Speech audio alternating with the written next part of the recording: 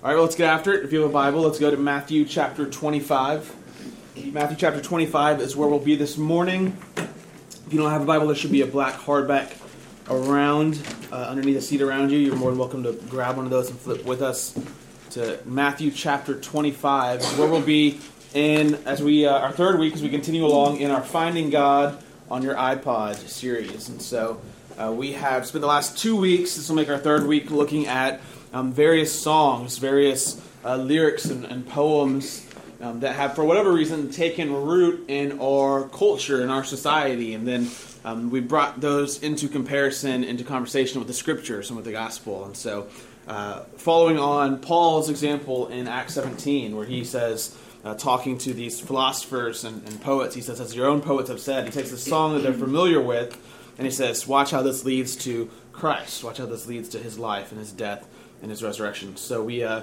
did Imagine Dragons 2 weeks ago. We did Lord Royals last week. I'm told that there's actually a pretty good way to remember the sermon throughout the week, because every time you start to play the song, it's stuck in your head. This week we are moving on to another pretty popular band. You're probably familiar with the band, might not be familiar with the song. It's a song called Invisible by a band called U2. So I think most of us are familiar with U2. If there was ever a rock and roll band, it was U2. Okay, if there was ever a rock and roll star, it was Bono.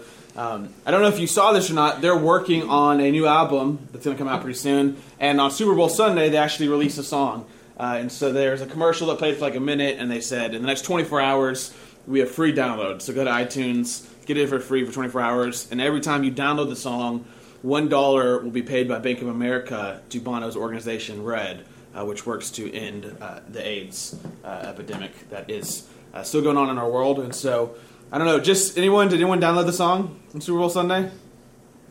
Yeah, a couple people downloaded the song. Yeah, it's a good song. I downloaded it. It was free. If you want it now, you got to pay $1.29, okay, at the iTunes store. Invisible by U2. It is a song, again, that was created for this album they're about to come out with. And again, it's kind of was created to raise money and awareness for Bono's organization. I believe that he helped start, which is called RED, which again does various work to try to help stem the tide of AIDS and kind of win the war on AIDS. It seems like it's been a while since we heard much about it, but it's still an issue out there. And so, apparently $3 million got raised on Super Bowl Sunday. So 3 million people downloaded it. It's a good song. So we have a video for you to watch while we listen to it.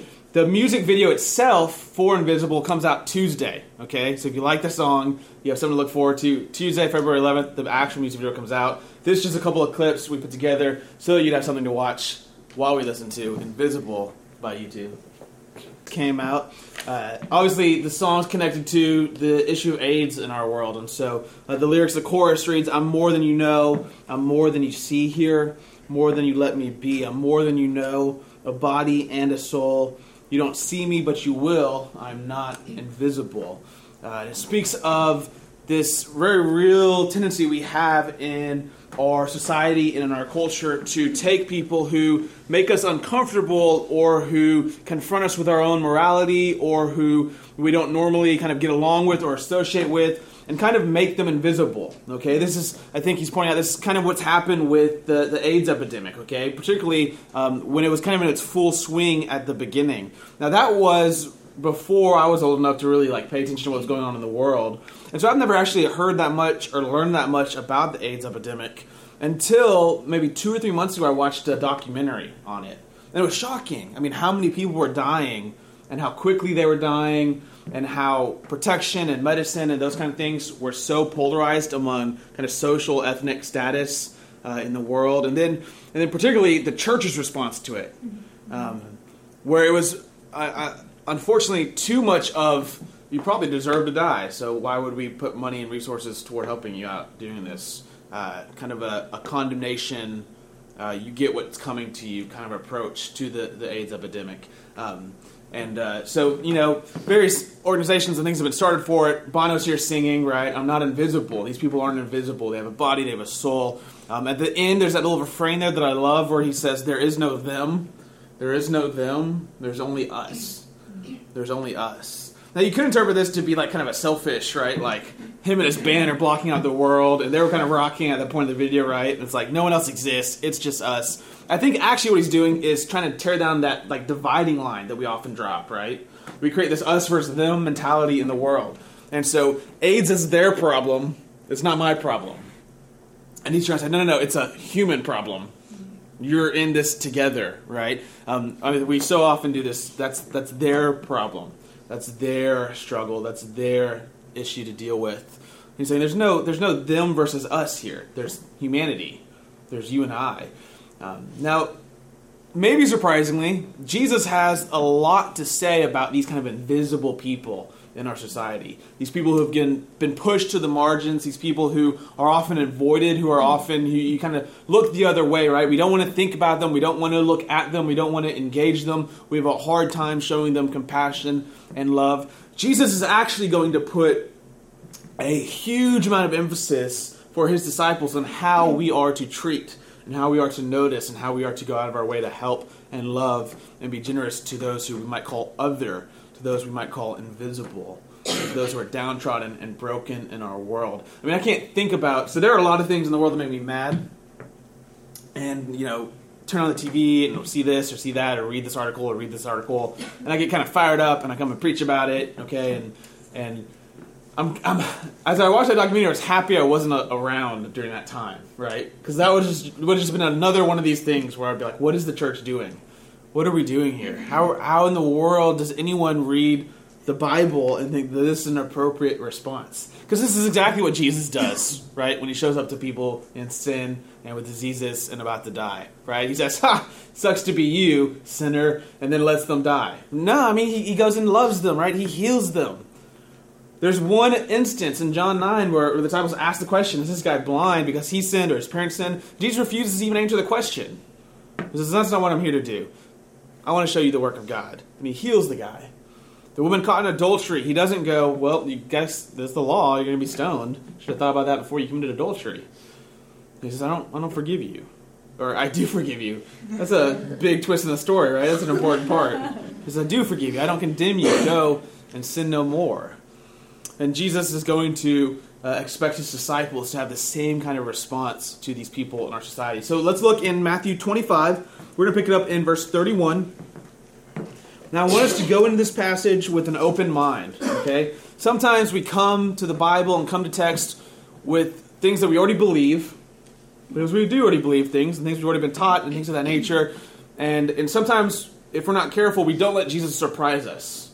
We kind of rationalize hard things away really quickly instead of letting them unsettle us a little bit. And the rule for me will always be that we should all probably take Jesus a little more seriously than we do right now. So if Jesus said it, I think our first response should not be to rationalize it away and figure out what he really meant, but to go, oh man, what if he really meant that? Like, what would that mean for my life? How would that kind of mess up my worldview? So, Matthew 25, verse 31. Jesus is talking, he says this, when the Son of Man comes in his glory, and all the angels with him, then he will sit on his glorious throne. Before him will be gathered all the nations, and he will separate people out from one another, as a shepherd separates the sheep from the goats. And he'll place the sheep on his right and the goats on his left. Now, apparently this is a pretty common thing for farmers, shepherds to do, okay? Goats and sheep in the Middle East, even today, graze together, and they have to be separated at night because apparently goats can't keep warm as well, so they have to go to a different kind of enclosure. But it's notoriously hard to separate goats and sheep. It's hard to tell the difference, okay?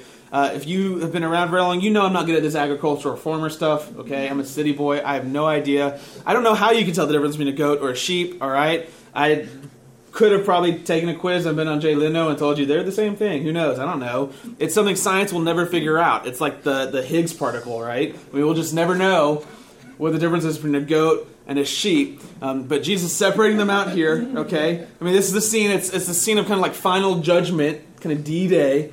The king has come back, and he gathers all the nations. It's everybody who's ever lived in front of him, and there's this great kind of divorce. Sheep to the right, the goats to the left. So he keeps on. He says in verse 34, then the king will say to those on his right, the sheep, Come, you who are blessed by my Father, inherit the kingdom prepared for you from the foundation of the world. And here's the reason they get to come and inherit the kingdom. Verse 35, For because I was hungry, and you gave me food. I was thirsty, and you gave me drink. I was a stranger, and you welcomed me. I was naked, and you clothed me. I was sick, and you visited me. I was in prison, and you came to me. Now this is interesting. Verse 37, Then the righteous will answer him, saying, Lord, when did we see you hungry and feed you, or thirsty and give you drink? When did we see you a stranger and welcome you, or naked and clothe you? When did we ever see you sick or in prison and come to visit you? And verse 40, the king answers them and says, Truly I say to you, as you did it to one of the least of these, my brothers and sisters, you did it to me. Now to the goats on his left, he says, Then he will say to those on his left, Depart from me, you cursed, into the eternal fire prepared for the devil and his angels. For because I was hungry, and you gave me no food, I was thirsty, and you gave me no drink. I was a stranger, and you did not welcome me, naked, and you did not clothe me, sick and in prison, and you did not visit me. Then they also will answer, saying, Lord, when did we see you hungry or thirsty, or a stranger, or naked, or sick, and in prison, and didn't minister to you? And he'll answer them, saying, Truly I say to you, as you did not do it to one of the least of these, you did not do it to me. And these will go away into eternal punishment, but the righteous into eternal life. Now, it's important here as we look at this passage to think about how this story, how this teaching fits into Matthew's overall gospel, okay? So Matthew structures his gospel very intentionally. There's 5 big sections of teaching, 5 discourses. We think Matthew's doing this to mirror the law of Moses. So Moses goes up on a mountain and gives a law. Jesus goes up on a mountain and gives his sermon on the mount. Moses has to escape a tyrant when he's born, Pharaoh. Jesus has to escape a tyrant trying to kill him when he's born. Matthew kind of paints the picture on purpose so that we get the point. Jesus is kind of the new and better Moses. And so just like Moses has 5 books, Genesis, Exodus, Leviticus, Deuteronomy, and I missed Numbers right before Deuteronomy. Okay, the books of Moses, the Torah, the Pentateuch. Y'all didn't catch it. Don't laugh at me. I got it. The 5 books of Moses, right? In Matthew, you got these 5 big discourses, these 5 big chunks of teaching. This is what makes Matthew's gospel so different from the others. Is if you want to hear what Jesus is actually saying, Matthew stops, takes a break, and gives you these long extended discourses, these long teachings from Jesus. This was the most popular gospel in the early church for that reason. So if you look at all the documents we have from the early church, the fathers quote from Matthew twice as much as any other gospel. Because obviously as disciples, we want to be committed to what our Lord said, to the commands he gave us. Now, this particular passage, the goats and the sheep, called a parable, not really a parable. I think it's more straightforward than parable implies. The only really parabolic part of this is the goats and the sheep. But this section here in Matthew 25 comes at the end of the 5th discourse. Okay? The 5th discourse lasts from chapter 24 to 25. This is the very last thing in here. So the way that it's structured, Matthew, is this is the last thing you hear from Jesus in terms of a long, extended discourse. It ties up pretty nicely with the Sermon on the Mount. It ends this section in 24 to 25. And then this is the last thing ringing in your ears if you're reading through the book of Matthew. It seems as if Matthew has set up his gospel on purpose so that the disciples will have this kind of seared into their conscience. When they think about what was a priority for Jesus, when they think about what was an important teaching that they had, they remember this last one he really emphasized. That it would be kind of burned into their imagination. I think a large part of being a Christian is retraining our imaginations so that we look at the world in different ways. So we think of different possibilities, that we see people in different ways. We've got to kind of, I think we need to have our imaginations converted sometimes. We need to have our imaginations become more Christian, more centered on Jesus and the Holy Spirit and the Father and the kingdom come. If you're anything like me, right, you struggle with anxiety and worry, often your imagination is controlled by something that's probably not very godly, right? It's worst case scenario. It's the worst that could happen, the worst inside of you. I think the Spirit comes to provide a new imagination. I think Matthew puts this here so that this would be one of those concrete priority things that that drives how the disciples see the world, what it means to follow Christ. Now, there are so many surprising things about this passage, okay? It's this passage of, again, final judgment. Jesus separating out the righteous and the wicked. A pretty common theme throughout the Scriptures, okay? One day, Jesus is going to return, and the kingdom's going to be consummated. It's going to be finished. And he's going to take everybody. They're going to stand before the judgment, and they're going to be separated. You might call it the great divorce. Sheep on one side and goats on the other. What's surprising, though, particularly in this passage, is the criteria for which all of humanity, all the nations, Jesus says, is going to be separated. The criteria is not who believed in me. The criteria is not who accepted me into their heart. The criteria is not who went to church, who went to the synagogue, who did these really powerful spiritual miracles, who preached. The criteria is how you treated these kind of poor, downtrodden, broken, the invisible ones. That's the criteria. In fact, until Jesus gives another revelation here in the passage, there's really no reference to him at all. It's how did you treat, when you saw a naked person, did you put clothes on them? When you saw a hungry person, did you feed them? When you saw a thirsty person, did you give them a drink? When someone was sick, did you visit them? When someone was in prison, did you visit them? You can kind of see maybe three basic needs here of human life: food, shelter, and freedom. I mean, eating and drinking are the building blocks of life, I'm told. Someone's going to take care of you, someone to be concerned for you. Hospitality, welcoming strangers, visiting people in prison who've been socially ostracized and shamed, and making sure they're taken care of. Having a voice for the voiceless, standing up for those, again, who are invisible. These are the types of people we often make invisible, whether we mean to or not. These are the types of people that we turn our eyes from, that make us feel uncomfortable, that we don't want to necessarily engage with, interact with. That it would be easier for us if we could just forget that they were there, if we could make them invisible. Who have problems much different than our problems, who we would like to separate out from our category. And Jesus says, it's on this basis that I'll consider whether you're a sheep or a goat.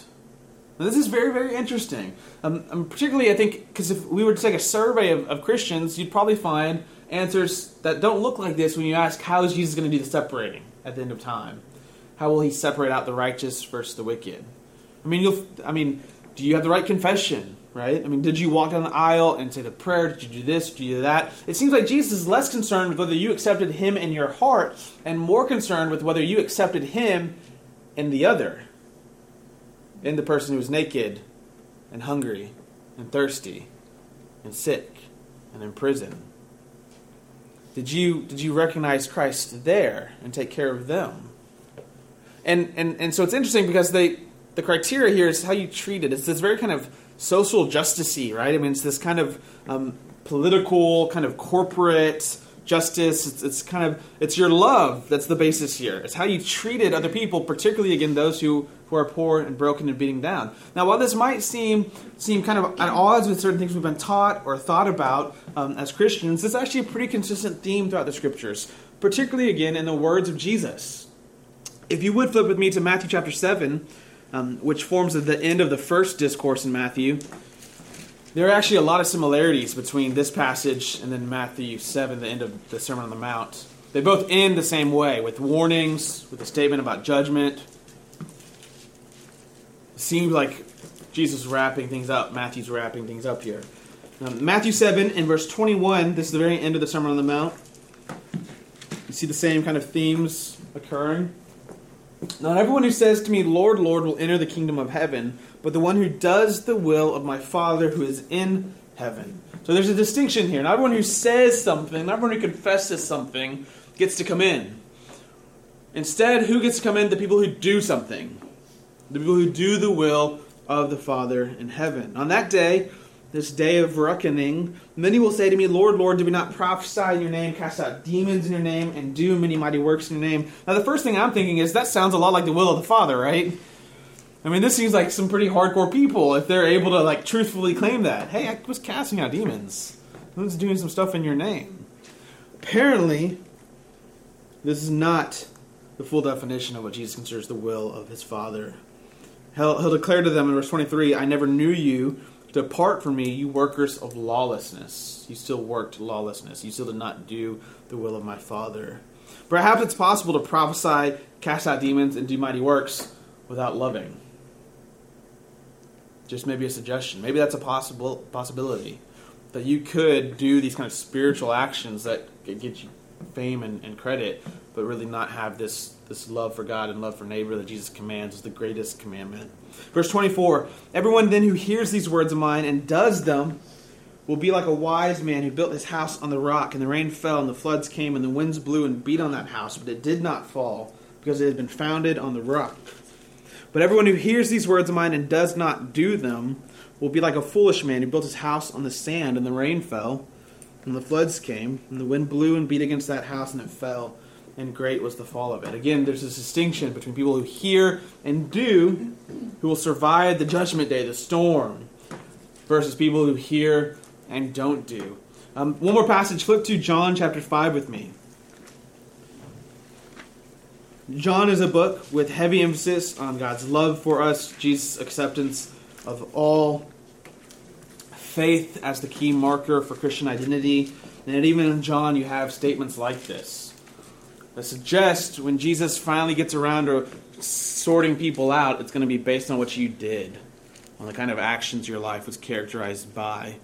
John 5, verse 25. Truly, truly, I say to you, an hour is coming and is now here when the dead will hear the voice of the Son of God, and those who hear will live. For as the Father has life in himself, so he has granted the Son also to have life in himself. And he has given him authority to execute judgment because he is the Son of Man. Do not marvel at this, for an hour is coming when all who are in the tombs will hear his voice and come out. Those who have done good to the resurrection of life, and those who have done evil to the resurrection of judgment. Again, I think this is talking about the same scene you see here in Matthew 25. There'll be a resurrection, people will come out of the graves, and then there'll be the sorting. The sorting will be between those who do good and those who do evil. Life and death. Reward and punishment. And in Matthew 25, that criteria for doing good versus doing evil is very simple. Very simple. That you feed those who are hungry. That you give drink to those who are thirsty. Did you protect and love and care for the invisible ones in our society? If we flip back to Matthew 25, there are, I think, more surprising things in the passage. So Jesus, he says this is the criteria, how you treat these people. There are 6 categories he lists off here. You have those who are hungry, those who are thirsty, those who are strangers, those who are naked, those who are sick, and those who are in prison. I don't think this list is supposed to be exhaustive. Does that make sense? I think it's just illustrative. So I think there are more than just these groups of people that fall into the kind of people that we should be caring for, and that Jesus will be making this decision based off our treatment of. I think really the kind of broader category is people who are voiceless, powerless, people who get trampled by the system, people who get ignored and pushed to the side and marginalized and become invisible. I think you could kind of expand this out, maybe contextualize it a little bit. Obviously, we've got lots of people who are hungry and still thirsty. We've got strangers. I'm just not sure we have a lot of naked people. I mean, you could probably walk around for a while trying to fulfill this one and not come out. I mean, unless you bust in someone's house, okay, while they're showering, something like that. In other parts of the world, sure, this is probably something that you can help with. But I think we might be off the hook on that one. I was naked and you clothed me. If you come across a naked person, okay, definitely clothe them. Also, maybe call somebody, just because they should get checked out. Don't look, okay? It's a fine line between you don't look fully and you give them clothes and you move on. There's more than you needed there, but naked is a category, sick is a category, and in prison is a category. And Jesus says how you treated these people that determines whether you are a sheep or a goat. Now, also surprising here is the fact that both sheep and goats are surprised that they're sheep and that they're goats. Did you catch that? There are sheep who get included who thought that they might not have gotten included. And there are goats that don't get included who thought that we probably should have been included. This is, again, a theme that you'll find throughout Jesus' message. You saw it in Matthew 7, right? They'll say, Lord, Lord, we were on your team, we did this and this and that. And he said, I don't know you. there will be people, according to Jesus, who are surprised by the verdict he delivers, who will think they were on the team. And Jesus will say, you weren't on the team. And who would think they weren't on the team, and Jesus will say, you were on the team. And I think it works both ways here. In ways we may not always be able to understand 100%. But they're both surprised, this judgment by how they treated these people. Now, I think if you were raised in church, if you've thought about God and read the scriptures for a while, you're thinking, well, aren't we saved because of Jesus? Aren't we judged on his righteousness? We're forgiven because of his blood. When we're dead, when we're before the throne, our only hope is to plead his blood, to plead his righteousness. I think that's true. I think there doesn't have to be necessarily a contradiction here. I think if you took the whole kind of canon of Scripture, the kind of logic you work out is these actions are evidences of someone who's been saved, right? Someone who has had that kind of faith. James says faith without works is dead. This is the whole, you can say, Lord, Lord, but if you don't do the will of the Father, the Lord, Lord is empty, meaningless. You might have convinced yourself, and you might have convinced others, but you did not convince the shepherd king who's going to sort out the sheep and the goats here. There's got to be this evidence of this transformed life. It's Jesus' work on our behalf, forgiving us, dying for our sins, the substitute in our place, absorbing the wrath of God. It's his resurrection for our life. It's the Holy Spirit given to us that allow us to do these things. I mean, this is not us kind of pulling ourselves up by our bootstraps. But nonetheless, I think Jesus said this is real people who are really doing these things. Right? I mean, these are actual people who are following Christ, making a difference in the world, acting these ways toward other people. And Jesus, I think, has not much room for confessions above actions. You can say, Lord, Lord, but this didn't happen here. Now, perhaps more surprising than that's a pretty consistent theme throughout the Gospels, is that Jesus here identifies himself with the invisible ones. Did you catch that? This is the big punchline. So he says, amen, amen. This truly in the ESV, this is how you know you're getting to the kind of the point of the passage. He says, I say to you, here's the big thing, as you did it to one of the least of my brothers, these my brothers and sisters, you did it to me. He identifies himself with these people who either were treated correctly or weren't treated correctly, who were either seen or who were left invisible. Now, there's a big question when we're interpreting this passage. The question is this: who are the least of people? Who are the brothers? Who are the brothers and sisters? There are two options. It could be all the needy people in the world. So anyone who's sick, anyone in prison, anyone who's hungry, anyone who's thirsty, anyone who's naked. Or it could be Christians who are needy and naked and hungry and thirsty.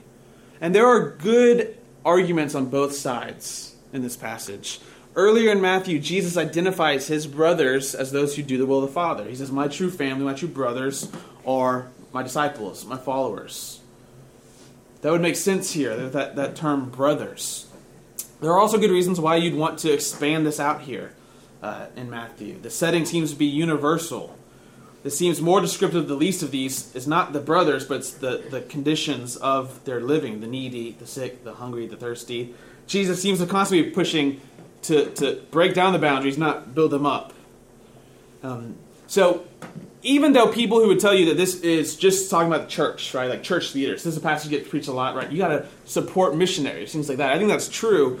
Even if that's true, though, even if you take that interpretation, everyone would still say, but you should also treat the needy and the hungry and the sick and the thirsty who aren't Christians the same way, right? And this is a truth throughout the Scriptures. So either way you slice it, I think you get to the same result, which is Christians should see someone needy and meet their needs if possible. And the reason Jesus gives is because he is identified in them. Again, here's another reason that you might want to support the brothers being the church, being Christians, because this is something you see elsewhere in Scripture. The church is Christ's body. There's this really tight identification between Jesus and his people. Do you remember Paul on the road to Damascus when he's converted? He's been killing Christians. And Jesus shows up and says, why you been hurting me? Why you been persecuting me? And Paul has the same kind of answer. He's surprised. He goes, I wasn't hurting you. What are you talking about? And Jesus goes, he doesn't say this, right? But you could imagine this would be his response, right? As many children and women and men that you killed me. These are my people. I'm in them. They're in me. There's this close-knit identification. There's this kind of spiritual union between them. Then again, Jesus is the brother of mankind. He's taken on human nature. He stands in solidarity with all of humankind, male and female, in the incarnation. Jesus identifies himself so closely, though, with these people in this really kind of shocking imagery, to where if you were to see someone thirsty and walk by them and not help them with thirst, Jesus is going to say, he's going to count that in the ledger with you ignoring him. Saying, I was thirsty, you didn't give me anything to drink. And he's going to ask you about it. He's going to hold you accountable for it. And this kind of shocking imagery, shocking identification here. A sacrament is an important word for Christians. And Catholics talk about sacraments a lot. Eastern Orthodox people talk about sacraments a lot. Protestants don't talk about sacraments all that much. A sacrament is a place, a physical thing, where God's grace is given to you, or somehow mediated to you, where you encounter God in some sort of sense. And people will debate about how exactly that happens, but everyone can agree, in some sense, this is a place where we encounter God. So all Christians, Protestants included, agree that the table is a sacrament. Now, we disagree on how it happens, right? The little details of how exactly things are working, but we all agree that in some sense, some true sense, at the table, we experience Christ. Like, in a way, we don't experience listening to a worship song on our car, right? There's something special about communion. It's a sacrament. Same with baptism. All Christians everywhere have always agreed going into the water, coming out of the water is a special means of experiencing God that you can't get anywhere else. Somehow, we disagree how it happens, but somehow there's really grace being given to you, being experienced there, being met there. Christ works through that kind of physical action. Protestants usually end with those two, Eucharist, communion, and then baptism. Catholics will expand the list a little bit more. So I don't know if you know this actually, but marriage is a sacrament. It's considered a sacrament. It's a place, a relationship, a reality where you can encounter God, where you can receive God's grace. Now you might be thinking, it seems like the opposite. It seems like that's where I encounter Satan, okay, in the marriage. Obviously I'm not married, but I've seen some where it seems like maybe that's what was working there. But I've also seen marriages where you can see the opposite, right? Where you can see, because of the way they love each other and forgive each other and have been loved and have been forgiven, that they've experienced God's grace there. They've been transformed. They've had this real experience. I think there's maybe some truth to this idea of seeing marriage as a sacrament here. What this text is saying, I think, is that the poor, the invisible, are in some sense a sacrament of Christ, or in some sense a way that we experience him, a way that his presence and grace is mediated to us. You might say this: you don't go to the prison to take Christ to those people. You go to the prison to meet Christ at the prison. Does that make sense?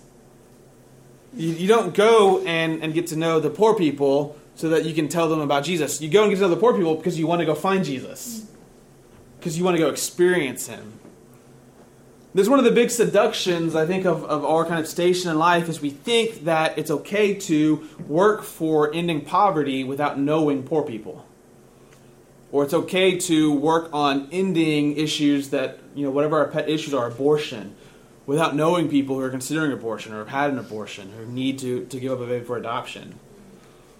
I think what you're doing there is you're short-circuiting the whole process. The grace is not, I think, necessarily being given to you by making donations online. And I think that's good. I think that's helpful, right? But there's something, meeting that person, being there, there's something that will happen to you that's not going to happen anywhere else. You're experiencing Christ. You're meeting with Christ there. It's this experience with him. You find him there. And Jesus takes this very personal. He says, you passed by that person. You passed by me. You didn't feed that person. You didn't feed me. Now watch. They're both surprised by this. The goats seem to genuinely think, right? Look, no one ever told us you were in prison. We would have gone to prison. No one told us you were sick. We would have brought you a basket with CDs and all kinds of stuff, okay? No one told us you were hungry. We would have gone to Fogo de Chao and had a feast, okay? We would have emptied out the cabinets for you. No one told you were thirsty. We would have gotten all kinds of drinks, non-alcoholic drinks for you to drink. Made sure you weren't thirsty anymore. But Jesus wants us to retrain our imaginations. and to consider the invisible ones in the same way we might consider Christ. So in the same way, I think most of us, right, if we heard that Jesus was in prison down on 99, we'd probably make it a priority to go see him this week. I mean, I'm pretty sure there'd be nothing more important on your calendar, right? I'm pretty sure you wouldn't cancel on them like 4 or 5 times. Hey, Jesus, things just got really busy today. You're going to be there for a while, right? So I'll see you on Saturday. And we'd be watching Prison Break. We'd be studying techniques, right? We'd be like, let's bust this thing open. Let's go get him. We're going to make sure he's taken care of. We're going to make sure he's comforted, he's company. Or if someone told you Jesus is starving, he's hungry, you say, bring him over. This is not acceptable. I've got cabinets full of stuff. Let's eat. Or if Jesus was naked, well, you're probably not my size, but let's go shopping. I got money. Jesus, though, he wants the disciples to train their imaginations to encounter and interact with needy, poor, broken, downtrodden people in the same way that they might encounter and interact with Christ. That's the kind of imagination conversion he's looking for in the disciples. This is the last thing he leaves them with in his teaching among them. What you did for the least of these, you actually did for me. I think there is this powerful experience with Christ that we encounter here. Now, I would want to say that I think this is where we want to talk about virtue, okay? Talk about the idea that you and I don't become Christians overnight. And we don't become good Christians overnight. And we don't become better disciples of Christ overnight. It takes a while, right? So none of us, I think, are perfect on this. I don't know what it is about. It could just be my family, me, the way my mind's wired. I think it might be symptomatic of like the middle class mentality. But when I see people like this, I turn away. It's an instinct inside of me. If I see someone, who I can tell, right? I've got like a radar. I'm pretty good at it. That person's going to ask me for money. And it's really inconvenient. I don't want to talk to them. I don't want to give them money. I don't know who they are. I've got things to do, et cetera, et cetera, et cetera, et cetera, right? And kind of like, I'm going to go in the other door. Or that she looks like a prostitute. I live in more maybe a ghetto part of town than some of y'all do, so maybe you're like, I've never experienced that. But it's like, I'm not going to walk over in that direction, right? I'm not going to like look at them. We're gonna you do the head jerk, right? It's invisible. We look down. We want to push those people out of our lives. Jesus, though, I think is calling us to not do that. I think he's calling us to engage those people in ways that might make us uncomfortable, in ways that might transform us a little bit. But I think, again, it's not something we'd easily step out of. I think something you practice. That's the virtue. That's where that comes in. A virtue is something you form over time. Making small choices, and eventually it becomes more and more a part of your character. I think this is something where we have to kind of train ourselves to try to start seeing people in this way, to start seeing Christ in these people, start treating them as if we were treating Christ, as if we were treating our Lord. Notice here in the text, John Chrysostom, who was an early church preacher, first noticed this, and I think it's just a brilliant observation. In verse 36, for instance, Jesus says, I was naked and you clothed me. And he says this, I was sick and you visited me. Notice that he didn't say this, I was sick and you healed me. He said, I was sick and you visited me. Which one is easier, healing someone or visiting them? Visiting them. Which one is available to all of you right now? With no spiritual jumping through hoops, with no mustering up much more than the courage to get in your car and press on the gas pedal. You visited me. You came and sat by my bed. He says, I was in prison and you came to me. He doesn't say, I was in prison and you liberated me. I was in prison and you freed me. I was in prison and you went law-abiding citizen and brought the whole government down. He says, no, you just came. You sat behind the glass and you prayed with me. Made sure I was taken care of.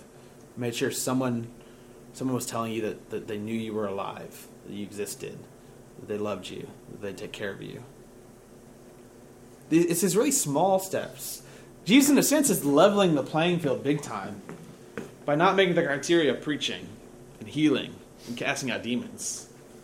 I mean, this is the everyman's game. This is lay ministry. This is Get someone a drink. Feed them. I mean, this is kind of so simple, it's good news. This is the criteria? Okay. I mean, we can get into the car and go to the hospital. We can get into the car and go to the prison. We can feed people. We can clothe them. We can give them something to drink. It's these small works, I think, that get us to where we're supposed to be. There was a couple months ago, maybe 3 or 4 months ago, where I was grocery shopping. And because of the schedule that I have, a lot of times I'll leave the apartment very early in the morning and I'll get back pretty late at night. And so I do a lot of my shopping at night with the kind of the riffraff of the world, if you will. So if you ever need to know when a store closes, I know all of them. I know all the closing times, okay? So I'm the guy at Kroger at like 12:30, 1 o'clock in the morning, okay, with all the kind of weird people in the world again, all the night crawlers. I used to have a shirt that said, so there's a guy who's real big on helping the poor, a Christian, and he started this movement called Adopt a Jesus. The idea was when you see a homeless person, you should realize you're seeing Jesus there, and that as much as you do for that person, you're doing for Jesus himself. So you'd be like, this is your chance, adopt a Jesus. Every time there's Jesus all over the place, you can go adopt them. Well, I bought a shirt from his website once. It was one of my favorite shirts, and I wore it all the time, and then it got holes in it, so I had to stop wearing it and retired it. But it said in big block letters, just a white shirt with black print, can't ignore the poor. And then at the very, very tiny print at the bottom, it said, it's Jesus in disguise. And I was just like wearing the shirt. And so I went to a party, like a family party, and there were some kind of like gossipy people involved in the family who were there. I don't know. And months later, I hear that they're talking about, they're still outraged that I wore that shirt at this party. And I'm like, what in the world? Like, I get that you probably might not, want to help poor people, I guess. I don't know. But that shouldn't be something that, like, makes such an impression in your mind. Like, how dare he wear a shirt about poor people? Or rub it in our face while we're eating pizza and having a party. And what had happened is they had misread the shirt and thought it said, can't ignore the poop. Couldn't read the R there, right?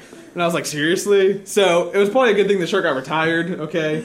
Now I go back in time and I'm like, I wonder who else? Like, if it was folded over or like what was going on? So maybe, who knows, it's 1:30 at Kroger and other people are like, who's the guy in the poop shirt? It's too late to be shopping. So I'm in Kroger and I show up. It's been a long day. I'm kind of frustrated. I'm not in the best mood in the world. It happens to me maybe once every 5 years or so. I just happened to maybe not have prayed that day, not have spent serious time with Christ. Again, I know it's hard, such a holy person like myself, but put your disbelief aside and maybe try to get into the story here. So I go to Kroger. Now there's this little like lobby area, and there's this woman I can tell looking at the gift cards, and I can tell she's very disheveled, looks upset. Not great things have happened to her. If I had to guess, if I had to like Dr. House psychoanalyze her. So of course I'm identifying. I'm like head down, walk in. I need to get my stuff. Okay. So I came out with my stuff a few minutes later, and she was just kind of standing there, kind of like looking around, helpless, no longer looking at the cards. And I kind of like made an assessment of the area, and I was like, oh no, I'm the only person coming out at this time, right? And I'm like, gosh, I think she's gonna approach me. So I'm walking out. Sure enough, she comes over and she approaches me, and starts talking, seems very respectful, kind of professional, put together. She's like, sir, I'm so sorry to interrupt your night. If you have a couple moments. She starts telling me her story, and apparently she had moved down to Houston with a boyfriend of hers, and he had started abusing her. And so she had ran away that night. But she had no cell phone or no cars or anything like that. She had family up in Dallas, I think, and she just needed to call someone. She said, someone will come pick me up. I just have no way to contact anyone right now. So she was looking for a phone card. She's like, I just need $10. There's a $10 phone card over there. Again, at this point, I turn into super holy pastor man. Actually, no, I'm like, I really need to get home, okay? I've got a 20 in my back pocket, and so I kind of interrupt her life story. I'm like, look, I got a 20, so here's the 20, you can get the card, get something else you need, right? And she was kind of breaking down at this point, crying, telling me her life story. And again, I wish I could say I'm feeling so sympathetic at this moment, right? And I'm like, come, spend the night at my neighbor's apartment or, whatever. But I'm like, I want to get home. I can't even think right now. Let me give some cash. And people are walking by and she's crying hysterically. And I'm kind of like, I didn't do this. I don't know what to do. Just trying to not ignore the poop. And then, so I had the $20 and that's something I try to do. If I have cash, people ask me for cash, I'll try to give them what I have. I don't need it. I've got enough. And so you thought you saw someone break down until I gave her a $20 bill, right? And then it's like hysterics, going crazy. And she gives me this big bear hug, and we pray, and I go off. And again, I wish I could say it was a more dramatic moment for me than it was. I mean, it really was kind of like I'm glad I can help you, but I really, I'm about to die here. I'm about to pass out. So here's the money, and, God bless you, and I hope the best for you, and I can help you, but I got to go here. And so I get home, I'm laying down ready to pass out. It's over to me. And I can't sleep, and I can't sleep, and I can't sleep, which is unusual for me. A couple hours later, I can't sleep, so I kind of sit up, and I'm flipping through my Bible, and I flipped to Matthew 25, and forgotten it was there, was not looking for anything like that, and read through this passage, and just started kind of being like, oh my gosh, right, this is serious. And kind of rerunning through that, and rerunning through maybe according to this passage, that was Jesus standing there, needing a calling card, and wondering if the pastor was going to stop and give him some money to buy a calling card to get a ride out of town. And then thinking, there's a real chance I would have walked by him. I've done it before, right? There's just a real chance. Jesus one day will go, hey, what happened that day, right? I know you're having a tough day. Did you see me there crying? Did you see me there starving, thirsty, naked? Hey, I was in prison for years, and no one ever not even my family came and visited me. Where were you? What were you doing? We said, well, you weren't, what? You were in prison? Didn't you realize all these people who are invisible to you in the world, these are, what you're doing to them, you're doing to me. I'm identifying with them. I'm in solidarity with these people. I think it's easy, but I think it's something we got to start working on, training ourselves to think like, reconverting our imaginations, if you will. So that when we see those people, we think we're interacting with Christ. And so that when we ignore those opportunities, we're not going to be perfect, but when we ignore opportunities like that we can kind of go back and go, maybe I was wrong for doing that. Maybe, what if there's a chance I walked by Jesus there? I need to repent of that. I need to go to him in prayer. I need to look out for the next opportunity there. Often in life, it's easy to ignore people. It's easy to make them invisible. I think Jesus calls for us to see them, to recognize their body and a soul. There is no them. There's only us. And Christians are called to love God and love their neighbor. Love them as they would love themselves.